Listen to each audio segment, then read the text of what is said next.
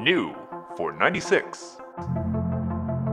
With your hosts, Kevin McCauley and Chris Nguyen.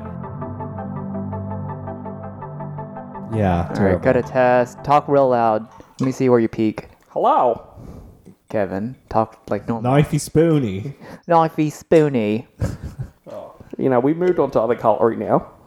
Yeah. I mean, look, you can't live in the past. Southern Hemisphere cutlery. Jordan. Okay, I guess we can kind of keep on talking. But Okay. Jordan, I have a story to tell you. When I was traveling in a fried out combi, it was on a hippie trail, head full of zombie. I met a strange lady. She made me kind of nervous. She took me in and gave me breakfast, and then she said,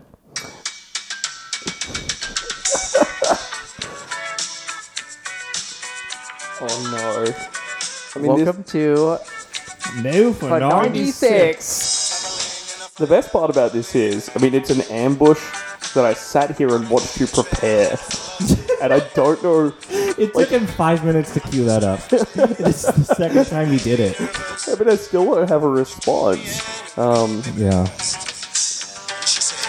Yeah.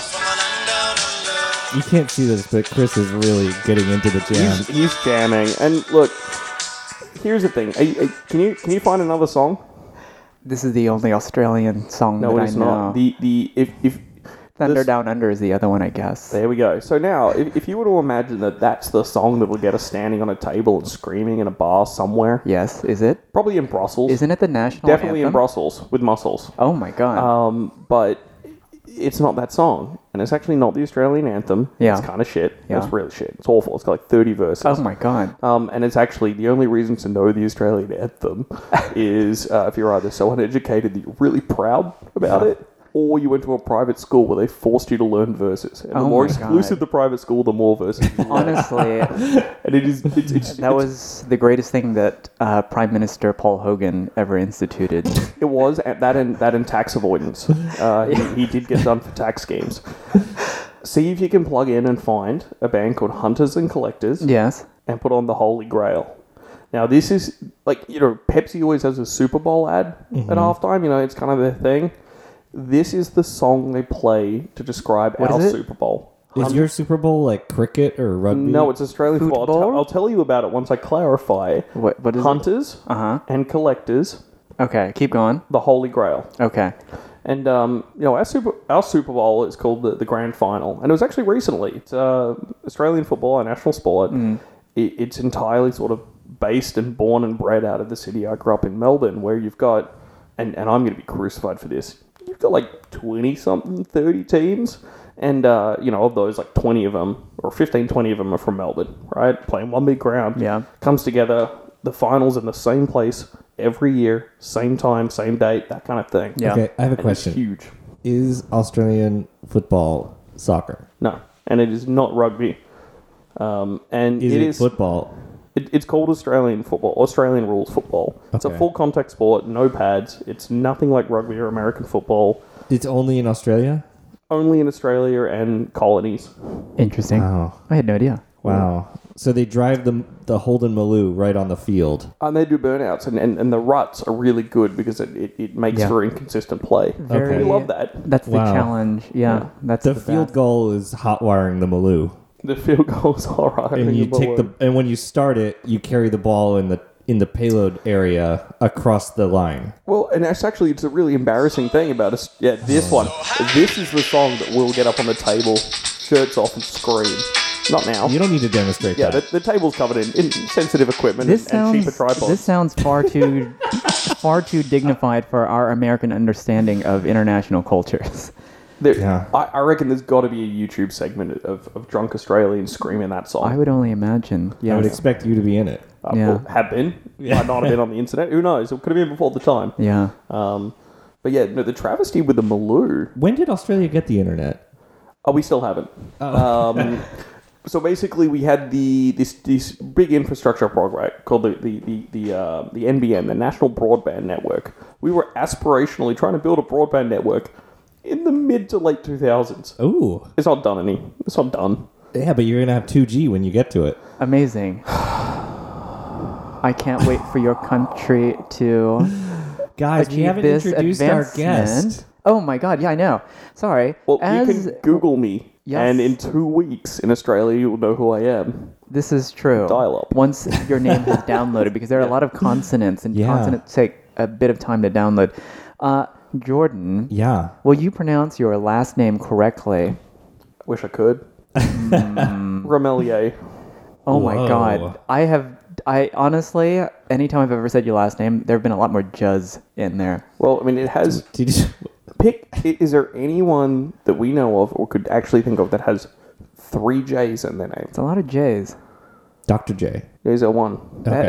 It literally has one in it. What if you say Julius Dr. J. Irving? That's 2. Yeah? Okay. Okay, yeah. But 3.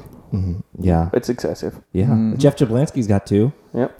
Yeah. Still, two's easy. JJ. Friend of the pod. I won't. There's the kind of fashion brand JJ 3 J's Ound. You Yeah. familiar with this? No. No, we're not fashionable Oh people. my God. Right. Have you Anyways. seen the car-related shirts we're wearing? Yeah. Oh, We you are are. I'm the disqualified only one that anyway. doesn't have like a 911 shirt on. Yes. I had an RL for shirt that I just saw in my drawer over there. It's a 9641. You got the 930 on. I do indeed, and a big shout out to Antonio, wherever he is. I know where he is. I'm not going to tell everyone, because he he's a in- wonderful human being. You'll mob him. Isn't he in a sunnier place He currently? is in a sunnier place. Yeah, because we ran into him randomly. Oh, did you really? Yeah, I ran into did. it at Luft like last year. Well, way to give it away. Well, I mean, I've been meaning to. Lots of people travel to Luft. We do. You know, there's people that you just, you dearly enjoy, and you're like, we'll catch up. And Yeah. yeah. yep, I'm not going to San Diego. Not saying that's where he is, but not going there. Yeah.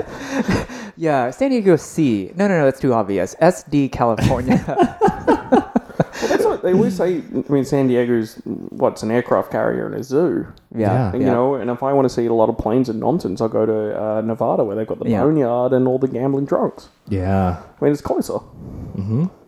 Yeah. I'll road trip there. Just Keep a a car hop related. and a skip and 18 hours away. Yeah. Yeah. Well, we are Shameless Whores, and Jordan was our most popular episode. He was. So I'm sorry. we had him back. We still have not properly introduced Jordan Remeljej. Yep.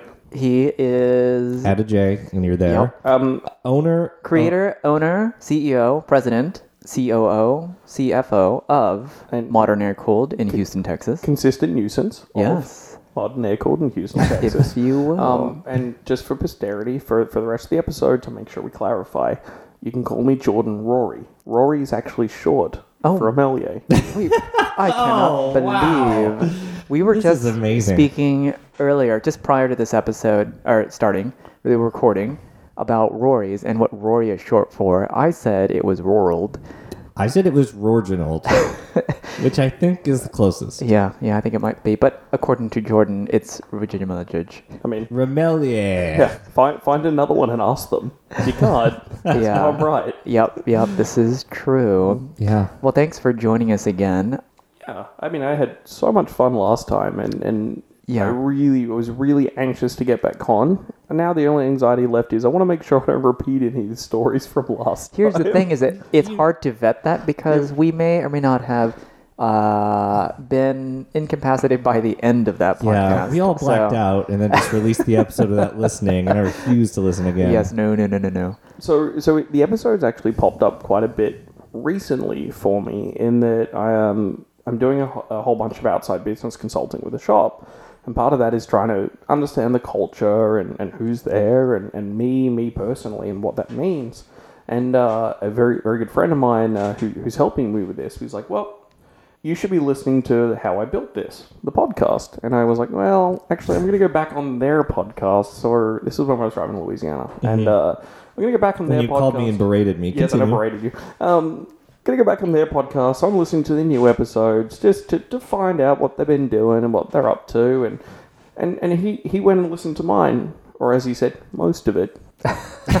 It was 2.5 hours long. It was Yeah. a tad And I said, well, long. It was a 3.5 hours, but probably 5 by the time I left the house. It was 2 metric hours. All the which best was stuff one- Metric hours. Yeah. All the best stuff was after we stopped recording because you had all these other stories and stuff. Yeah. That, you know. No, and look, here is why we're guzzling the whiskey, because we need to make sure we get back to that point. Yeah. It's like you study for the test drunk and then you take it drunk. Exactly. That's That's just come the back to only you. way to survive. Yeah. It's You gotta also get back to it's that. the Icarus method. I mean, Yeah. We're going to fly real close to the sun. Uh-huh. You know, Yeah. and coming from a country with no ozone layer, I know what that means. In fact, if you No. jump a little too high in Australia, you're either a kangaroo or sunburnt. Oh my god. I cannot believe that is actually true that they say that there. It is. Don't even need to verify. I think it's an idiom. Yes. Idiot M. Mm-hmm. Now, as I understand it, you don't have horses there, but you do have enormous spiders that you can ride. We I thought you were going to say wallabies. we Yeah, do. That's what they're called. We actually have horses. They're a bit prissy and a bit sensitive. They have 8 legs. They're they don't- kangaroos. yes. No, actually, as far as domestic livestock goes, we are the world's largest exporter of camels. What? What? As far as transportation all, goes, we will discuss the spiders in a who minute is because buying- I'm creeping myself Who out. is buying camels? I mean, lasagna purveyors in England. I think. guess. My god. No, so they were basically set up as a wild invasive species, and they exist in the middle where there's nothing else there, Yeah. and they've flourished and thrived. So we send them back to Saudi Like the Arabia. frog that Bart Simpson brought over. Yeah, well, yes, and that's a particularly harsh joke. That one. Yes. Really? Yeah. They're very sensitive. Remember the boot? hurt feelings, Australia. What was the file folder? Yeah, it was something like that. Yeah. Like, yeah. I took some screenshots of some of those jokes. Yeah. They were amazing. Australia, the hurt feelings of. So I mean, Australia, we play it hard and loose with words and offensive Yes, words of and swear course, words of yeah, all well. kinds. But there was a government campaign that was run when I was younger and is still going today. Yes. Quarantine, don't with it. Oh my god, we did not. And it's written and it's there and yeah, hopping mad. The most amazing thing for us is like we are incredibly well focused on staying an island. Yes. And no man is an island, but our country doesn't want a wife. Kevin is showing a series of Simpsons screenshots and memes from the Australian episode. Postage stamp celebrating 30 years of electricity. It's so funny. Sorry. If you exist in this country as a musician a little past your prime, we're ready for you in 10 years. I mean, that's, Yep. like, Nickelback is still touring there. Yeah. But we're going back to it. Oh, geez, that I've lost the train of thought entirely. The road train of thought. Yes. A very, very another Australian Yes. transportation aspect. But I've seen that in Fury Road. so someone made a Fury Road joke to me, and I haven't seen it. Oh my god, it's so good. I've seen the original Mad Max, but Yeah, not very good. Well, I mean, come on, it's great. It's the national movie. I'm sorry. Come on, man. Fury Road's really good. Okay, It's we'll the cut this castle, out. actually. The I've castle seen and the none castle. of this. The castle shows a series of car hoarding, the kind that everyone in Jalopnik does but doesn't admit to. Mm-hmm. You know, the 4 or 5. Oh, they'll run. Kind of Holdens. But yeah, it's... Yeah, so anyway, going back to spiders, Chris. Yeah. Quit distracting us with your photography. Yeah, so we have spiders that you ride. I'm in the strike zone for when this tripod collapses. I know. It's gonna be a 10-pound camera hitting my head. All right, so the nervousness in our voice. We tried to start this podcast probably an hour ago at this point, and for the first 30 minutes, Chris has been taking candid photos of the room with a tripod that Kevin has no respect for, and he's underneath the shadow of, and he's very nervous that it's going to fall on him. I had one just like this, and I remember one plastic part just breaking apart from the other plastic part. And I like in New York, and so I think I was in Brooklyn. I lived not in Brooklyn, but I lived in another part of New York, and I'd taken it with me to shoot some stuff at night, and I ended up just throwing it in a garbage can. I mean, everything in New York becomes trash eventually. Yeah. I think that's a trope. So we're not going to let you get out of talking about spiders. Yeah, so I know the feeling. I when I was in high school, it was like biology. We had to pick an animal to do a project, like a presentation about. And so I was like, I'm going to face my fear I'm going to research spiders. So I'm sitting in the library, like squirming in my chair, like Googling, well, not Google, this was like Lycos, looking at pictures of spiders and reading about them. And I'm like sliding back further and further in my chair until I'm basically under the thing to get my head as far away from the computer as possible. And the library computer lab manager lady was like, is something wrong with you? And I was like, Did you just say library? We're gonna check the tape. There's a chance. But anyway, I changed to squid, and it was better for all involved. Well, this is like, what is it? Tryptophobia or something like that. Fear of threes? No, fear of holes, which is like the new iPhone has 3 lenses, and it triggers me because that is awful. I hate porous things. Like I cannot look at a sponge without cringing. What? Yeah, I hate natural holes. Okay. I mean, anyways, we'll take that for what that can be extrapolated to, joke-wise. Anyways, spiders are, in fact, awful. So, I'm extremely phobic of spiders. You know, there are things I'm scared of that I might judder or yell or do an to. The scream that I have whenever I see a spider is internal and piercing to myself. I inherited this from my mother as a child. Whenever I'd go, sorry, damn it, Kevin. Whenever I would go with her and she would see a spider of any way, shape, or form, she would scream, run, yell. And when you're a little kid strapped to your car seat and there's a giant huntsman, which we're going to have to add a picture somewhere for people to really get into perspective of, is a spider the size of a dinner plate crawling out from under the sun visor. You learn to be afraid of them. Now, where this comes back down to it is that we discussed doing another episode of the podcast 3 or 4 days ago. And of course, it's hey, jog your memory. You know, what are some Australian stories or quirks or personality traits that we might want to talk about? Yeah. And I was like a little at a loss because normally I'm pretty responsive to it. This is the one that I brought to the room. I get out of the car today and tell Kevin I nearly didn't make it. Open up the door and show him a giant can of bug killer. About a day ago or so, I went to get in the 993, drive to work in the morning, climb into my European GT3 RS bucket seats, which are sublime. They're good. And they match your interior color. And they match the interior color. But they're also a challenge and a chore to get into. And so I get all the way in, go up to press the garage opener at the windscreen, and there is a nice big brown spider on the inside of the windscreen. I hate that. I'm scared enough of spiders that if it was on the outside, Yep. that would still be a problem. Oh my god. This was not fun or not good. I bet you've never gotten out of those seats quicker. No, and I am so lucky that I just happened to be parked far enough away from the Cayenne that I didn't swing the door into it. And I walk inside, and this is the kind of fear where I got out of the car quickly, but then I just moved incredibly slowly. No blood to the brain, pallid, white face, and I go into the house and go... You get the shotgun. Nope. I just went and got the other car keys and left it. I haven't driven the car until now. Left it? That's the worst. Because then you don't know where it goes. Yeah, what was I going to do? You don't know where it goes. Well, that's the problem. So I came up with a solution. How is it better watching it go into some crevice in the dash or knowing that it did? That's it. So I haven't driven the car until I drove it over here tonight. Unfortunately, it's my only, functionally running car. Shameless plug. How many? 4. How is that a plug for your car repair business? No, well, I'm selling 2 of them. 2 of them are being serviced for sale. Well, this will be a hell of an ad for them. Yes, and the Miata I haven't driven in like 4 months. It didn't leak, or so I thought. Yeah. So the interior needs a good cleaning at this point. But anyway, so I haven't driven... There's a spider just floating around in this car. Probably not anymore. But I'm also going to probably have a heart attack or an aneurysm relatively soon. That's not good. I haven't driven it. I had to get over here for the podcast. Yes. And I said, well, you know what? I'm going to be a big boy. I can work this out. I went and got a can of like bug spray, spider killer. Turn the AC off because I don't want that stuff going into my cabin air filter.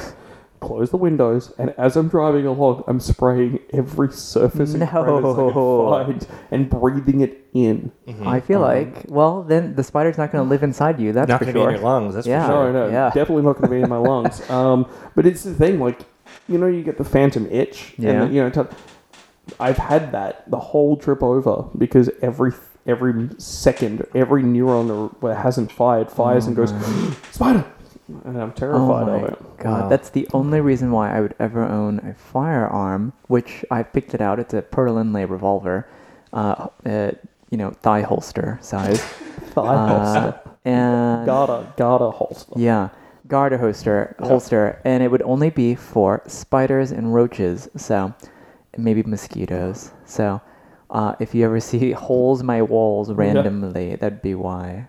When I had my Boxster, I used to leave the top down in the garage, and then I stopped doing that because one day I came out and I got in the car to go to work, and there was like a stick bug, which I know they're not.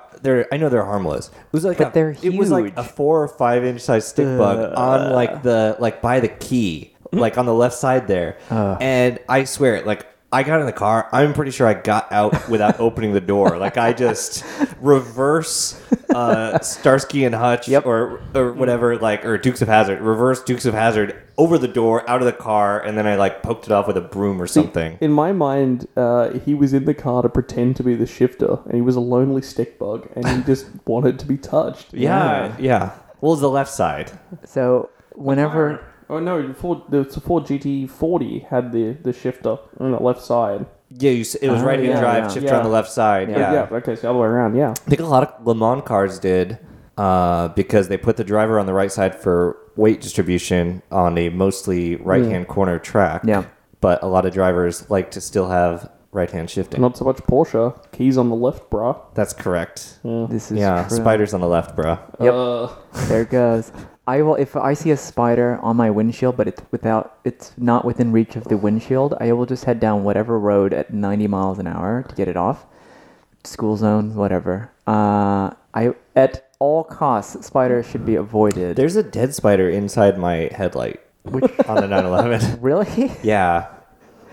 I don't... Like, it tried to climb in, and it got mostly in, and then got stuck. Oh, Jesus. So on Halloween, you just park your car in front of the garage door, and set the light on, and have the whole spider illuminated. Dead spiders, curled up dead spider. Yeah.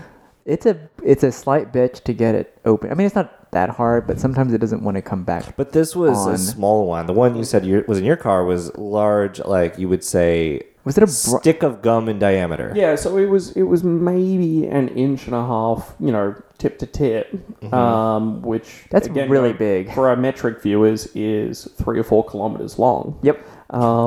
And that's enough. That's too much. It's too much. That's too much. I mean, it's small, honestly small by Australian anything standards. bigger than half the size of a dime is too much. Like, that should not exist. I did have an encounter with a brown recluse once. I was at a friend's cabin. How do you know if it's a brown recluse?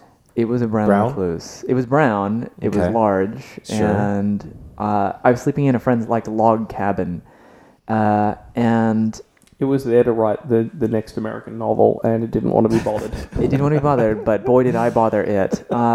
So I woke up in the middle of the night to use the restroom. Went to the sink to wash my hands. I turned on the faucet, and this spider, the size of about the size that was in your visor, jumped out of the drain, and I was suddenly very awake and cupping water and trying to wash it down the drain, and finally it went down the drain, and then I shut the drain, and then I went back to what was my sleeping bag basically, and I zipped it up such that all I had left was a little breathing hole. At the very least, if it stung anything, it would just be my mouth, which I feel like would not be as painful as anything else. I mean, it would have the same effect as smoking. Yes, exactly. Okay. So spiders are bad. Well, they're terrible things. Yeah. But going back to, you're right, if a spider were to fall on the outside of your windshield, it doesn't matter where you're going. The answer is to drive fast enough to get it off, right? Faster and faster. It's like speed. Or you spray the things. Yeah, it's like speed, because the police will understand that it's just like the movie. You just can't go under 90 miles an hour, because that's clearly the scientific threshold for spiders' grips on glass. Yeah. Which is a topical segue because I did that very act again earlier tonight when my fuel door popped open. Oh, yeah. Turns out if I'm 50, 60 mile an hour. Okay, so you please go on with this, but we have just learned just prior to the recording that this is a common thing, and all three of us have experienced this. But go on. Wait, Jordan, before you get to that, Jordan's car is a 1996, truly a new for 96. Yes. 993, 911 in arena red. C2. Carrera. It is. Yeah. It is the blushing maroon. It is. Humble car of the period. And I adore it. I mean, it's the forever car. It represents the shop. It represents me. It's a little rough around the edges. And every time you turn it on, it swears at you. And so it's developed another old car quirk. I mean, there's a lot of old car quirks, but there's a new one where, as I'm driving along, if I hit a bump, the fuel door, which on a Porsche is on the front driver's side fender and is incredibly visible to you as you're driving along, pops open. I mean, we're not talking some CUV where you will never know that you've got the fuel handle still hanging out the back, dragging the hose down the highway.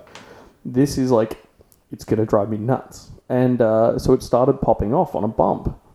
And I thought, that's really annoying, until the first sort of time it happened. I went to close it again and realized it doesn't want to close.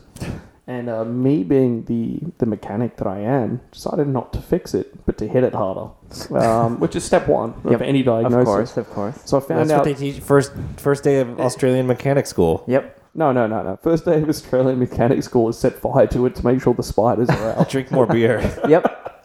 No, and so if I push it down really hard, it closed. What if it is the spider in there just messing with you? Just messing with A you. little arm, like, popping it open. So I'm not going to make a joke about that. I just shut it. I visibly too shut real. it at the start of that. Sorry. Actually, no. That's what I have actually been caught at a service station before, or gas station, which sells a liquid, whatever. Petrol. America, you do you guys. So I was stuck at a service station. Petrol and distillery. Petrol distillery. They don't distill it there. Petroleum That's distillate. Baytown. No, so I was stuck there because it has a little flap, which you've got the interesting flap for your car, don't you? Like the Seinfeld one. Oh. I have just this OEM one. All right, you do now? Who had the Seinfeld one? I don't know. I think Kevin Reese had it for a bit. Oh, maybe. Oh, the actual... Okay, yeah. Yeah, and The it was, Joshy Robots one? Yeah. Yeah. Anyway, so when you fuel a 911, it's into your front driver's fender, you pull a little toggle, it opens up, and then there's a flap to make sure you don't dribble fuel. A bib, A bib. if you will. And so I undid the bib, and there was a spider in there, and I got stuck at the fuel station. I had no fuel in the car, couldn't put fuel in the car. It was in there. Clearly, you should just drench the bib and the orifice, the gas orifice, with fuel. gasoline. I did. That was the answer. I did. I wish more cars had a bib. I know. Honestly, that is really good because I've never... Well, you have spilled gas onto your fender. Yeah, at some point But in the spring, the fuel cutoff stopped working, so now I just don't fill it up until it clicks. I just fill it up after like 11 gallons, and then I start looking at the meter, or at the thing. Thankfully, it's the one gauge that sort of works. Yeah, I mean they're generally pretty reliable, but for me it's essential that it's reliable at the moment because I discovered as I close the fuel flap, it doesn't want to open again. I can't open it again until I hit another random bump. Yep.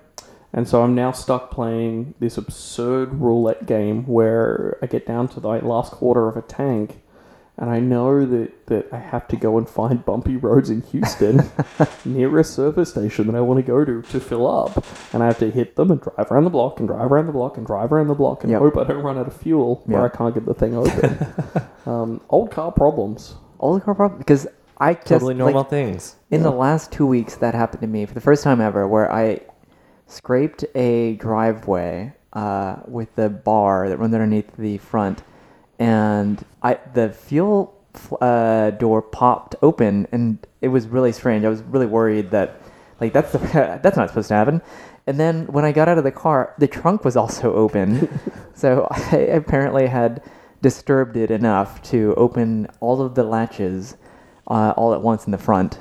This just reminds me, like, I remember when I was shooting the Carrera T last year, And I remember we were... Is this the new Carrera? Yeah, the new Carrera T. And I remember it was... And it's not even the stiffest 911, but we had driven it. Like, I think I was outside of the car for some reason. Chris was driving onto, like, a driveway to, like, fill up with gas.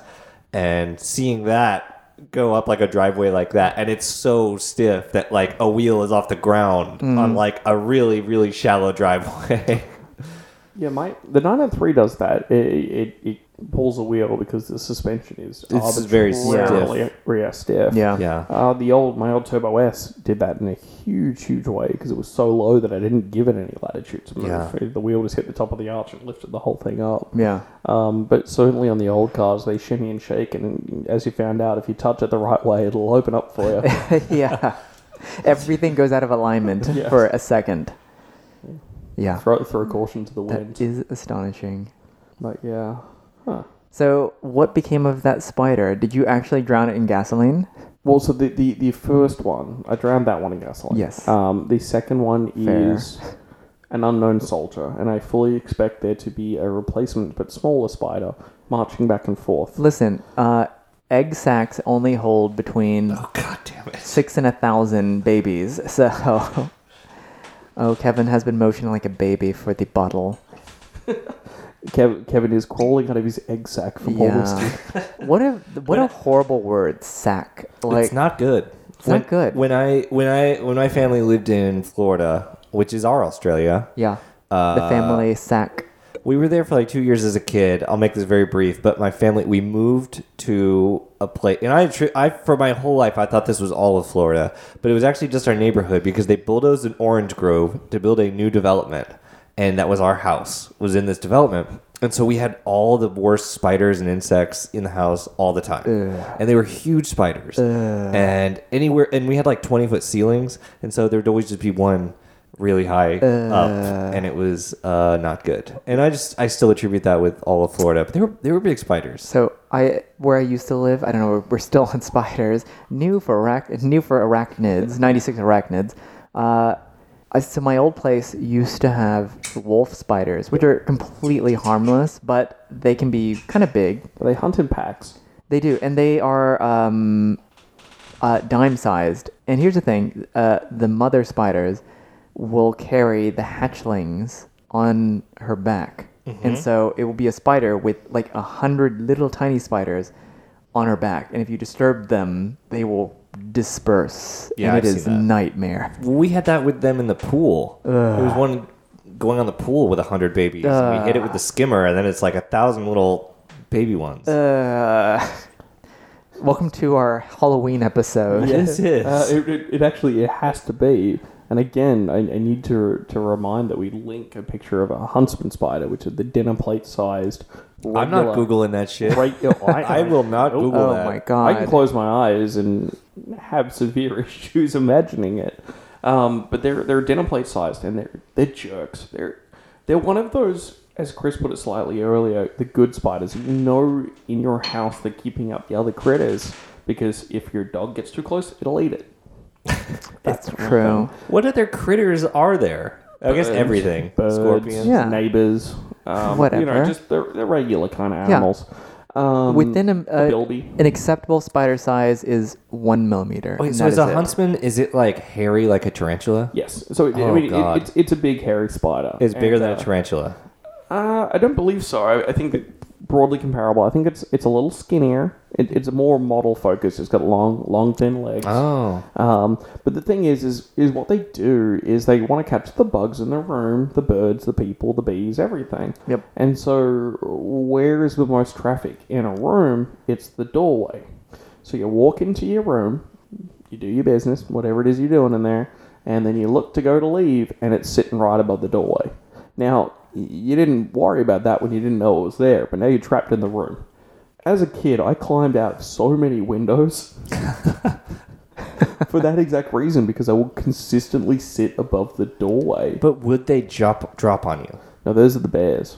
The drop bears. I am Oh, just we talked about that last time, and I did talk about Googled that, it, yeah. and then I don't remember. But I am just imagining you as a child looking at pornography on your dial-up laptop in 2012. And then there'd be a spider watching you, and you it's just not going to happen. There was one really good Australian porn website of the period, 8-Bit Bitches. Oh, okay. We'll bleep some of that out. We'll link to that. Yes. No. Yeah, it was a simpler time. Rustic. We're terrorized by animals. Indeed.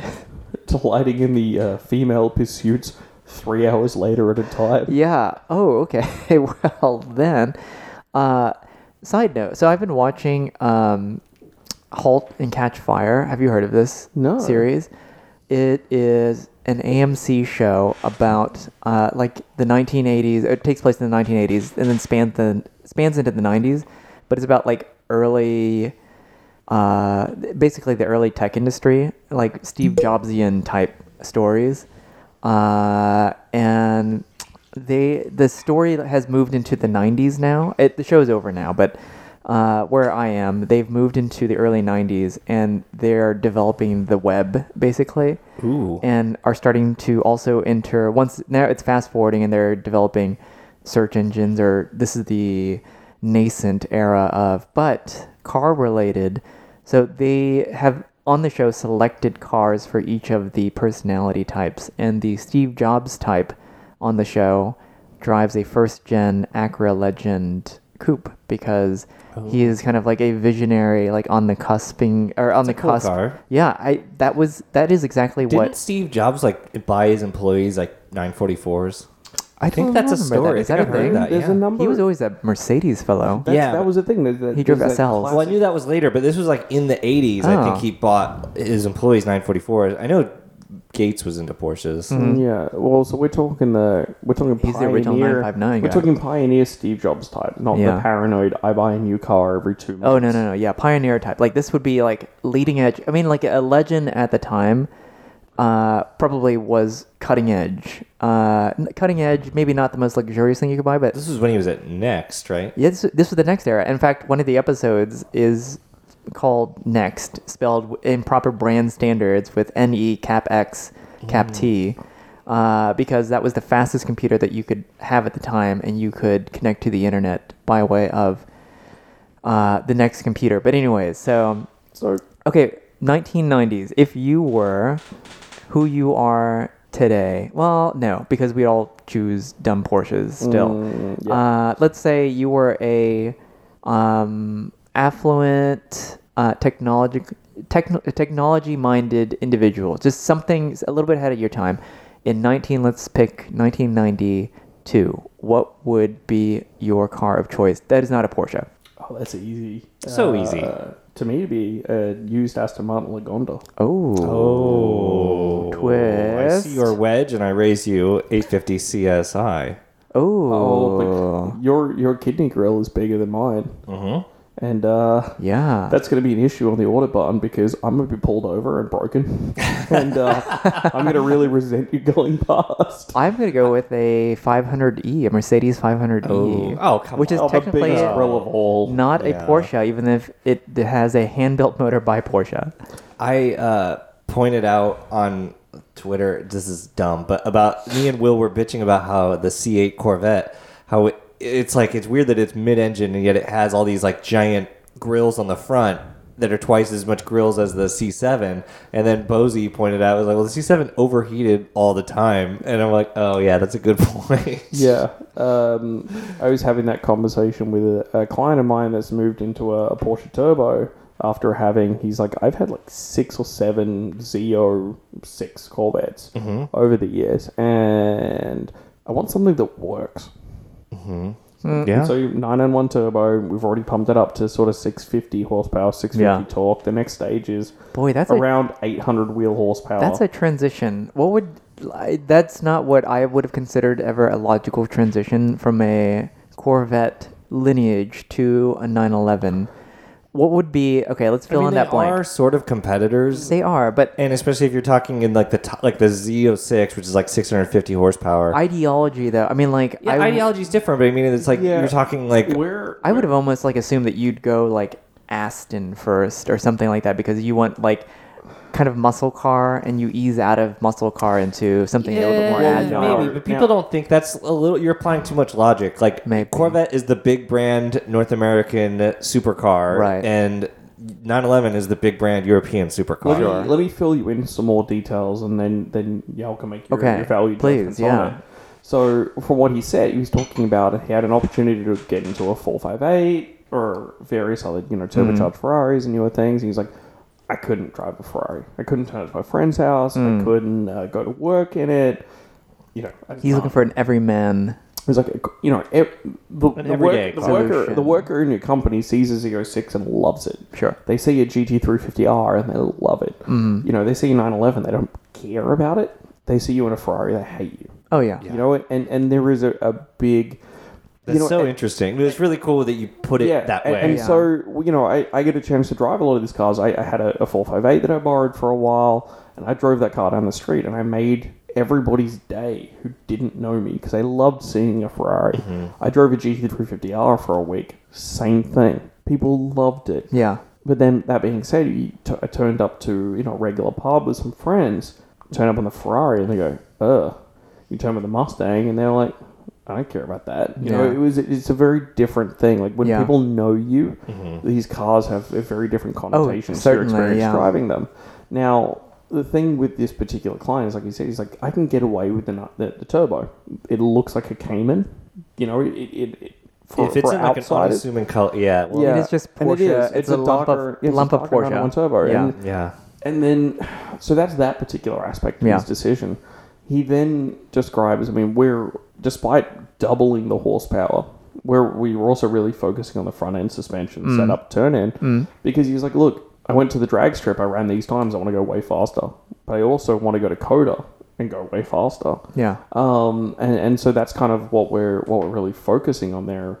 What's really interesting is, like I said, I can bolt on some suspension bits from the GT cars and give him the same turn in as the GT3 RS. Very similar handling for relatively inexpensively using the backlog of parts that we have available to us from the Porsche program. We can also double the horsepower and double the torque and not have to upgrade the cooling system. Wow. And that's where the Corvette falls apart. Yeah. So the Corvette just doesn't have the cooling.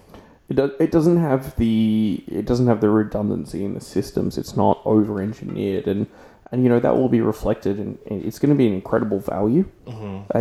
Most cars, honestly, by the time you roll them out of the door, they're going to be $70,000 vehicles at this point.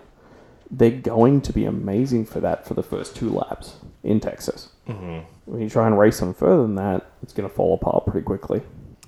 Yeah, it'll be interesting to see. I mean, I think with the C8, I think they had to have learned from the mistakes. And a lot of it's not even about cost. It's not that the cooling has a cost. It's like the cooling has to be thought of from the beginning. You have to shape the car in such a way that you can have the amount of air going in the right places. Absolutely, and I think the worst thing they could have done for the narrative is to have made these substantial and dramatic changes and then go, oh wow, they did all this work and it still overheats like the last one.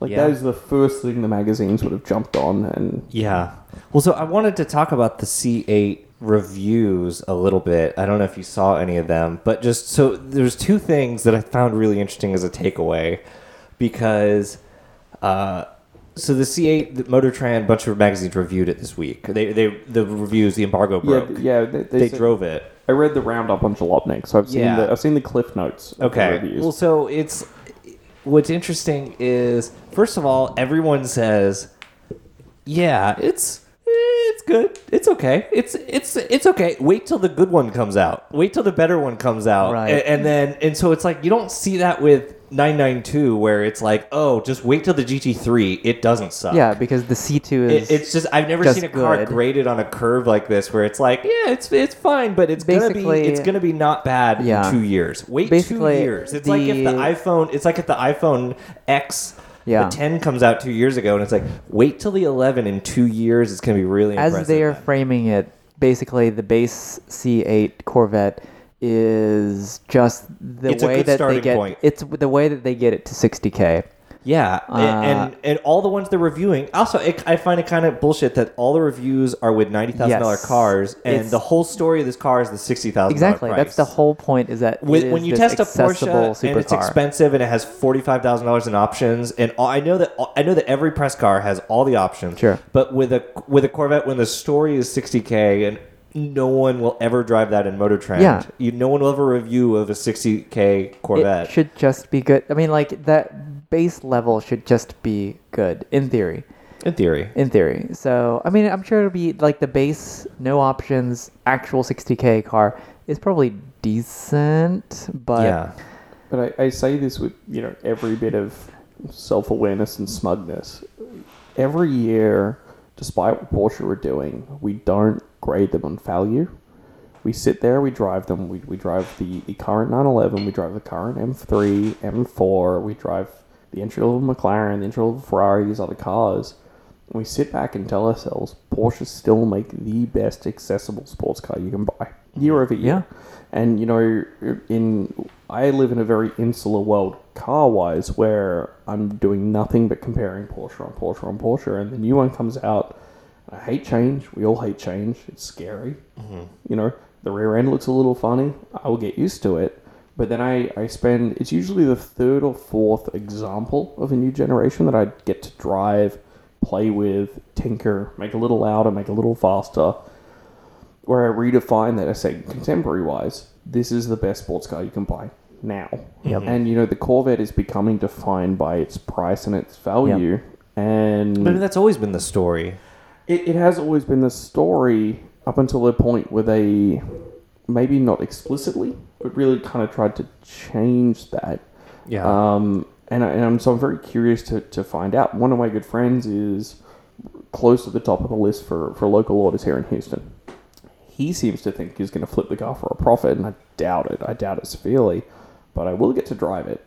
I'm very much looking forward to it. I would say in the first 2 to 3 months, he might be able to flip it for a value, as in, like, if you didn't get on the waiting list soon enough, I'm sure. But that's the other thing too, is that even an old 911, whether it's a 991 or 996, is still base level pretty good. Like, and it doesn't have to try that hard. I mean, the dynamics, just the classic setup, but this car, the I'm C8, sure this one will be pretty good sure it'll be around fine. town. If you're not pushing on the track, it'll probably be fine without like the Z51 and stuff for most people. Yeah. But yeah, no, it's you make a good point. The other thing that I noticed that's funny about this one is all the reviews are like, well, it understeers like crazy, but keep in mind the owners are complete moron Neanderthals. Right. Like, Yeah. I mean, that's what they're saying. Yeah. I'm not putting these words in their No, mouth. Like, they are right. saying, like, They are it used understeers to- insanely, but these people, think about how stupid these people are going to be that buy it. I mean,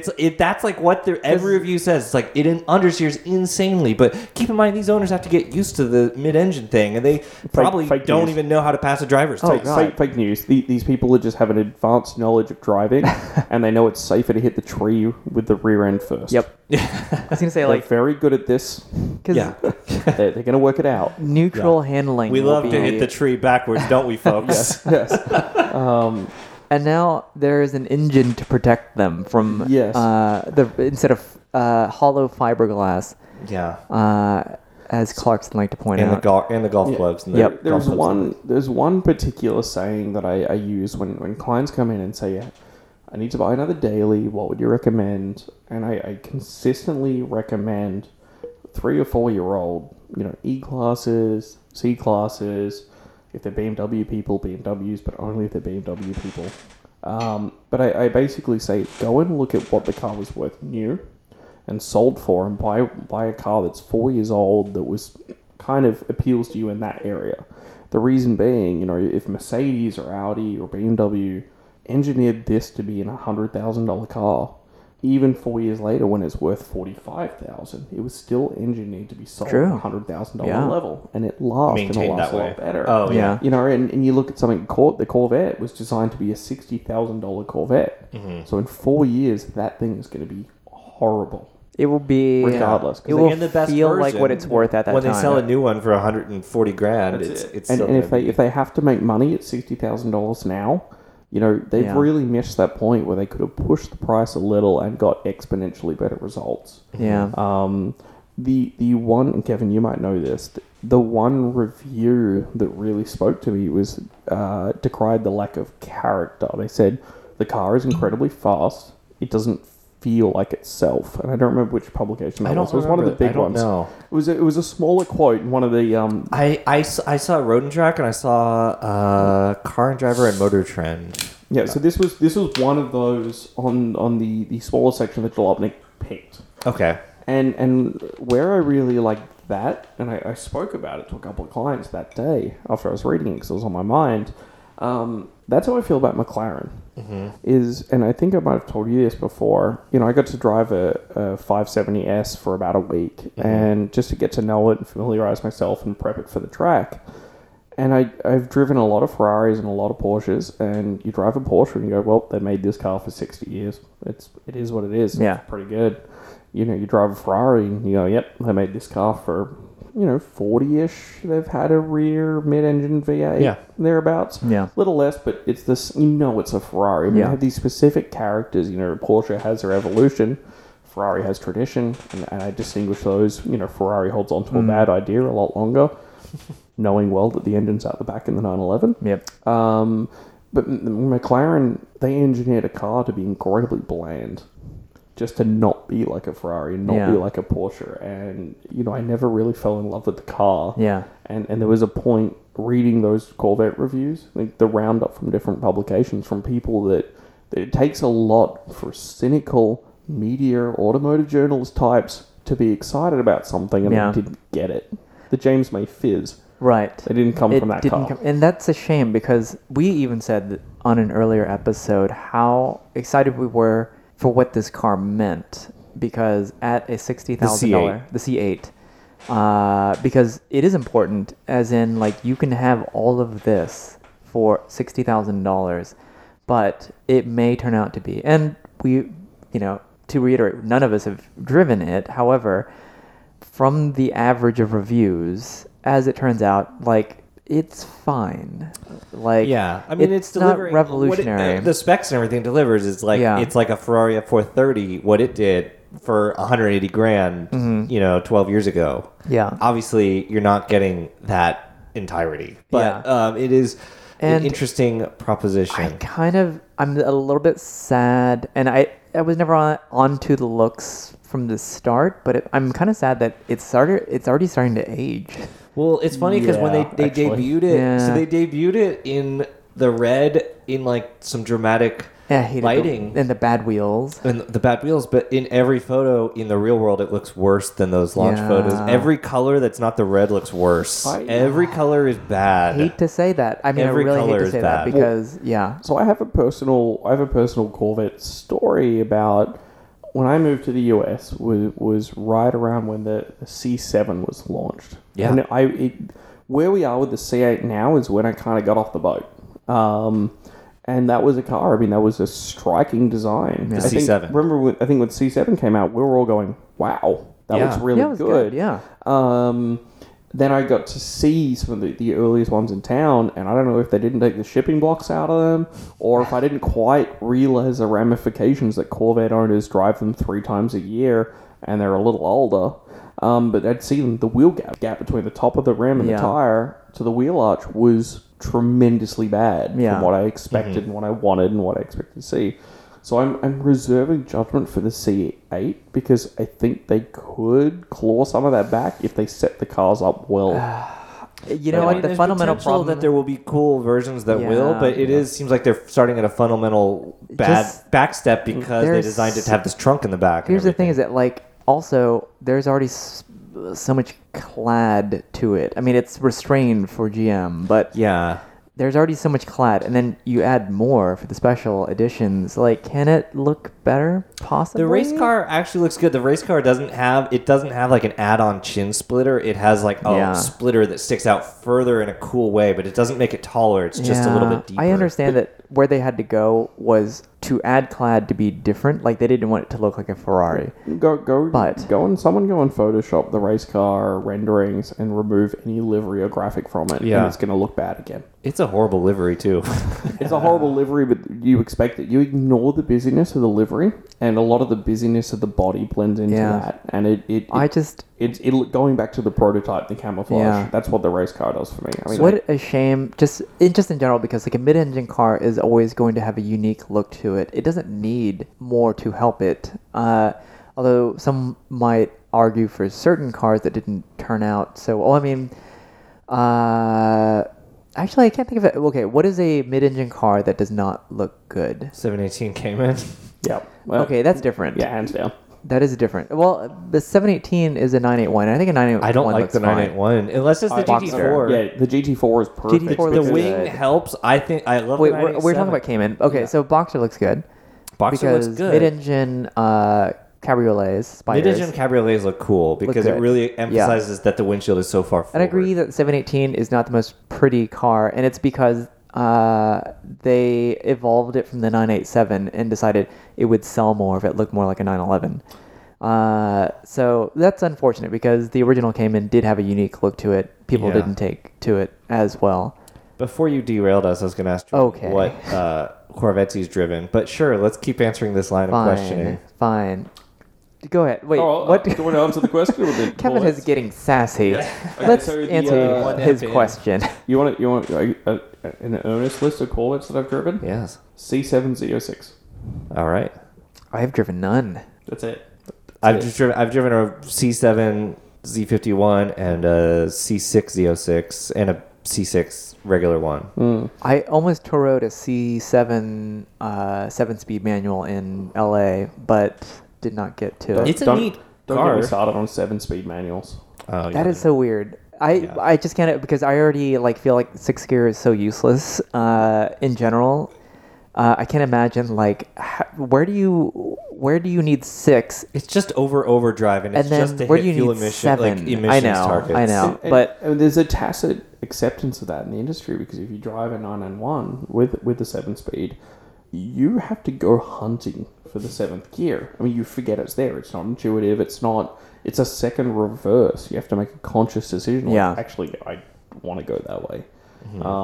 And there was a time with the launch of the 991s, they had a far more complicated vacuum control system with a series of solenoids. Yeah. And for those who haven't ever worked in the automotive industry, you have a part number from a manufacturer. You normally have the model or the chassis that it's in, Yeah. and then you have a group number category that it's in. So for Porsche, you have 996 dot, so it's a 996 part. Then you'll have 106. If 106 means it's related to coolant. Yeah. Or if you had 105, it means it's related to oil. And then you have a dot, 3-digit number, and that's the part. There's never really more than 1,000 parts in a category for a car. yeah. And then there's the last 2 numbers. It starts with .00, then it goes .01, .02. And those are the revisions of that part, where over the years and the different model years, they start updating. They work out what fails. Yeah. It's really interesting. Now- We should start the podcast here. Well, actually, I mean, this is a very technically interesting thing. I mean, if you're on your part supplier, your Pelican parts or ECS or whatever it is you choose to use to avoid paying me, not sassy, not better, and you pay attention to the revision of the last part number. You want the most current, up to date one. Normally, on a 996, we might see the last numbers being 0304. We've had 3 revisions, 4 revisions of that part. Yeah. That's what's current. It's pretty rare to see anything higher than that, even for earlier ones. Yeah. The 991s, these vacuum solenoids were up to 7 or 8. Wow. Within 2 years of the car being released. Wow. Have they failed? They failed, and the supplier just couldn't get it together for the conditions of where it was Interesting. sitting. And what was quirky about that, I mean, this is modern electronics, and part of that controlled parts of the coolant system. So you would have this vacuum solenoid fail that stopped your sport exhaust, but also threw a coolant overheating warning. And that was something that we kind of struggled and dealt with in the beginning. And there was one car, and this going way back to the 7-speed thing, one car where we'd replace the solenoid, and we kept getting sent ones that weren't the latest revision. Plug it back in, and it would be bad out of the box. To the point where we give the guy, the client, the car back, drive it for 2 days, warning light would come back on, bring it back in warranty work. We'd replace it with a new version of the solenoid. Warning light would come on. Because we're buying from similar dealers. Yeah, they just gave us the next one off the shelf. Yeah. They're all bad. Got to the point where we're like, no, order us a new one from the factory. We'll go from there. And then the client said, go and drive the car. And I'm doing laps of 610. You know, and it's not slowly, but not crazy fast anyway. Yeah. 1.5 laps later, I remember to have a 7th gear. It took me that long, like a good hour and a half of driving, to remember that there was a 7th gear. What a tall gear! Like, how fast do you need to be going for that to really make sense? So it really isn't speed dependent. You can go 9.5 tenths of flat out in 6th gear. The 7th just drops your RPM down. Now on the 991s where this was introduced and released, it had the evolution variant of the 9A engine architecture that didn't have the same problems as the M9X version, the 906 and 907. Yeah. The big things in the 996s and 997s is if you're consistently driving at 6th at regular American highway speeds, even for fuel efficiency reasons, your crank spinning at 1,500 to 2,000 RPM. If you want to overtake and you don't downshift, your crank will walk. It will because you're flex. lugging it kind of. You're lugging the motor and it will flex. And you've got these 997s that have highway miles and broken cranks for that reason. The later the 991s, you didn't really get that. But I still have a natural aversion to... Wait, how does a crank walk and then brake? Well, so when you want to save money, because you're the most profitable car company in the world, but you were nearly bankrupt 10 years ago, you try and buy Volkswagen, and then a financial crisis hits, and then Volkswagen buys you. But it's okay because you, the Porsche family, own Volkswagen or run Volkswagen. Anyways, yeah. And you know it's a family reunion. The uncle's weird, and you basically go to a Japanese car designer to design your new modern 911. They do that, and then you do the first generation, and then you do the second one. Realize we can save money here, here, and here, and you stop putting forged parts and things. So, what you're saying is the 997 has more cost cutting than the 996, or equal amount in different measures? Much more. Really? This really goes against everything. I would have thought the other way around. Yeah. No, it does because the Cayenne and the Boxster and the new wave of cars really ushered in a modern corporate culture. Yeah. And so while for the 996, they engineered it the old-fashioned way to be futuristic. Yeah. And then by the time they got to the 997, they realized, stuff this, like we're going to do what everyone else is doing. Because you think about the timeline, the financial crisis, that was really when Volkswagen stepped in and said, hey, our accountants aren't going to approve this. And so another aspect to that, I'm not blaming cost cutting for the crank being more likely to flex in the 997 than 996. Yeah. But more the displacement. They increased the bore, but not necessarily the stroke to get to the 3.8. Yeah. And so it put more pressure on the ends. And it was when you do that's what created issues. I mean, this is just like forum data, but that the S's just have more points of catastrophic failure. For no scientifically proven reason, just that by number of posts that the S's are more vulnerable to catastrophic failure. So I feel like you should be able to answer this because if you talk about the 991 turbos and the packages, they say that 2/3 are sold are S's, right? The 991 turbo itself is a rare beast compared to its more expensive variant. Yeah. And I wonder if for the 997 there's something along those lines where maybe there's a lot more of them and people race them more. It's a funny thing. So I am currently in the market for a 997, and I'm redoing this search from 3 years ago when I was debating between a 996 and a 997, and then ended with a 987 too. So I'm coming into the threads again about between 997 1 C2, 997 C2S, and then 0.2s are probably more than I want to spend at this point, unless it's kind of mid-high mileage. And even then, they're DFI, and they come with their own set of problems. But 997s have an interesting set of issues. IMS aside, bore scoring is heavy on the list of catastrophic failure points, and then amongst other things as well. The GT4s and 991s had the same issue. Really? Mm-hmm. Well, GT4. We talked about this before in the last podcast, but because I was mistaken about the origins of that engine.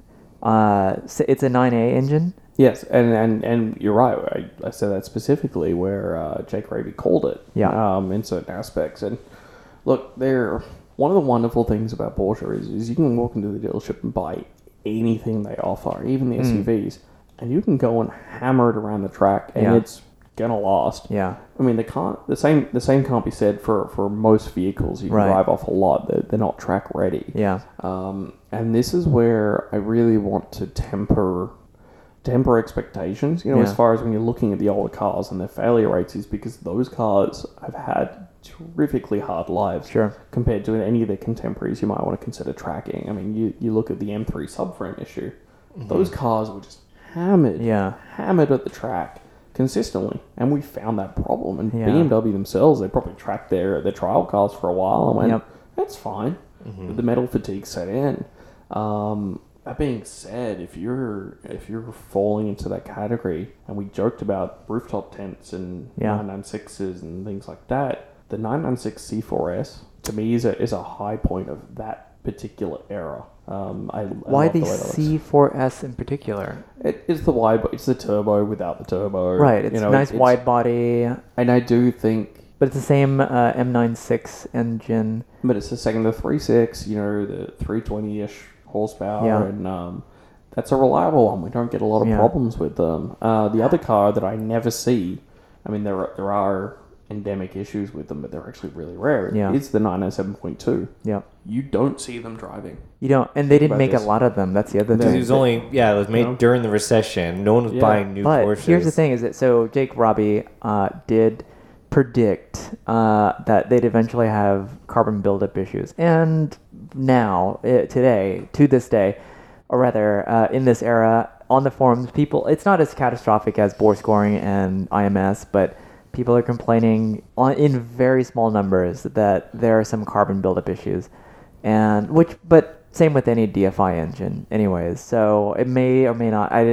You would be able to speak to this more, but cleaning up carbon buildup on a 9A engine. I've never had to do it. Okay, yeah. I don't know what is involved, how much more involved it might be. It would be a process. Yeah. It would be a process. You've got a number of hours to pull the intakes on the top, which we do from time to time.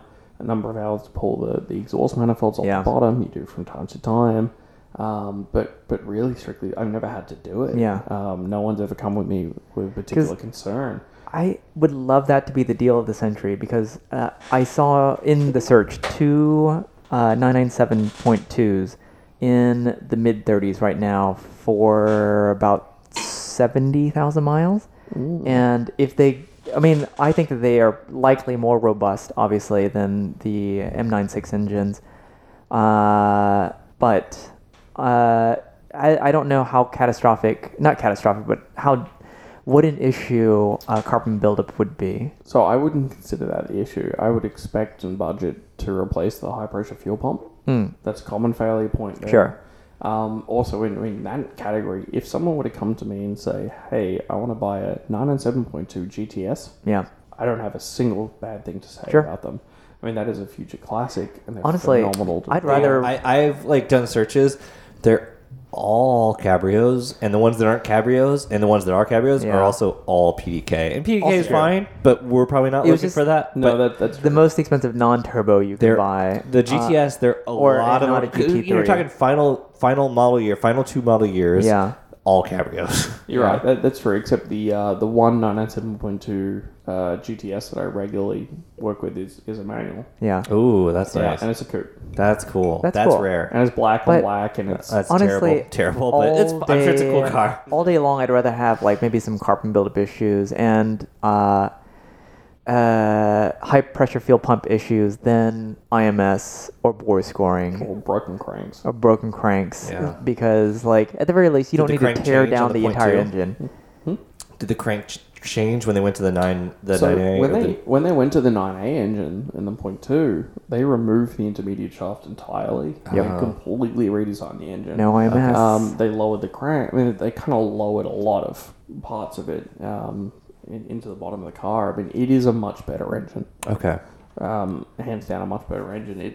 To me, it's very telling of Porsche that for all the new 911 generations, we don't see a lot of problems that pop up. Those engines tend to be pretty bulletproof, pretty reliable. When every single generation of Cayenne and every single Panamera and every single Macan has problems. Yeah. When they repurpose an engine from somewhere else, issues. Yeah. It's that Leipzig thing. Did you know that the Lamborghini Urus engine is built in Stuttgart? Oh no! Isn't that crazy? The V8 twin turbo most premium Audi VAG group engine is built in Zuffenhausen by Porsche, and it goes into the Urus. In the 6-cylinder, wait, is there a 6-cylinder Urus? No. Okay, so it's all V8. It's the Audi Volkswagen? engine. Okay, Yes, the Volkswagen Audi engine. Have you driven one? No. Oh, God, it's an ugly car. The only time they look good is in black when everything's hidden. Yeah. You know what it reminds me of a little bit? The Isuzu Axiom.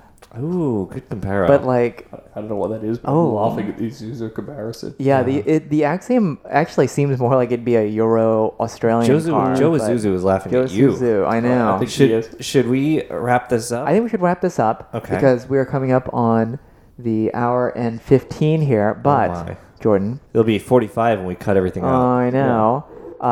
Jordan, thanks for being on the podcast. Thank you. And Cheers. we hope that you might stay in my guest shed in the back. It's not air conditioned, I'm afraid. For the The next heat is episode. on. Are there spiders Yeah. there? We insist that you be on the next episode, but you'll have to sleep. I will stay right here. Okay. Have a nap. Excellent. Actually, Mine. I'll roll out the swag. Yeah. Camp yeah. by the Billy Bong. Yep. And that is a couple of lines from our most famous Australian poem, Waltzing Matilda. My God. Okay. It's about a guy that steals a sheep We'll link to and that. then dies. Yeah. Do you have anything you want to promote? No, I really don't. I mean, I've got 2 wonderful, beautiful cars for sale, but I don't really want to sell them. I want to keep them. Okay. But Remind unfortunately, Business Daddy suggests that putting cash back into the shop is a really good idea right now. Okay. So there is a 2002 E46 M3 convertible with a manual, 80,000 miles, restored, wonderful car. And then a 1989 944 S2 that I absolutely loved until I let Kevin drive it and he got out with a tepid response. Oh my God, I was hoping you wouldn't hear that. And then you heard it on this show. Yes, How could I expect that anyone would listen to this? My God. Follow Jordan, follow Modern Air Cooled on Instagram. Yep. And follow us, New for 96. Send us an email. It's linked in there somewhere. And I think that's a show. I think that's the show. Thanks for listening. Thanks, Bye. Jordan, for being on. Goodbye. Thank you for having me on again.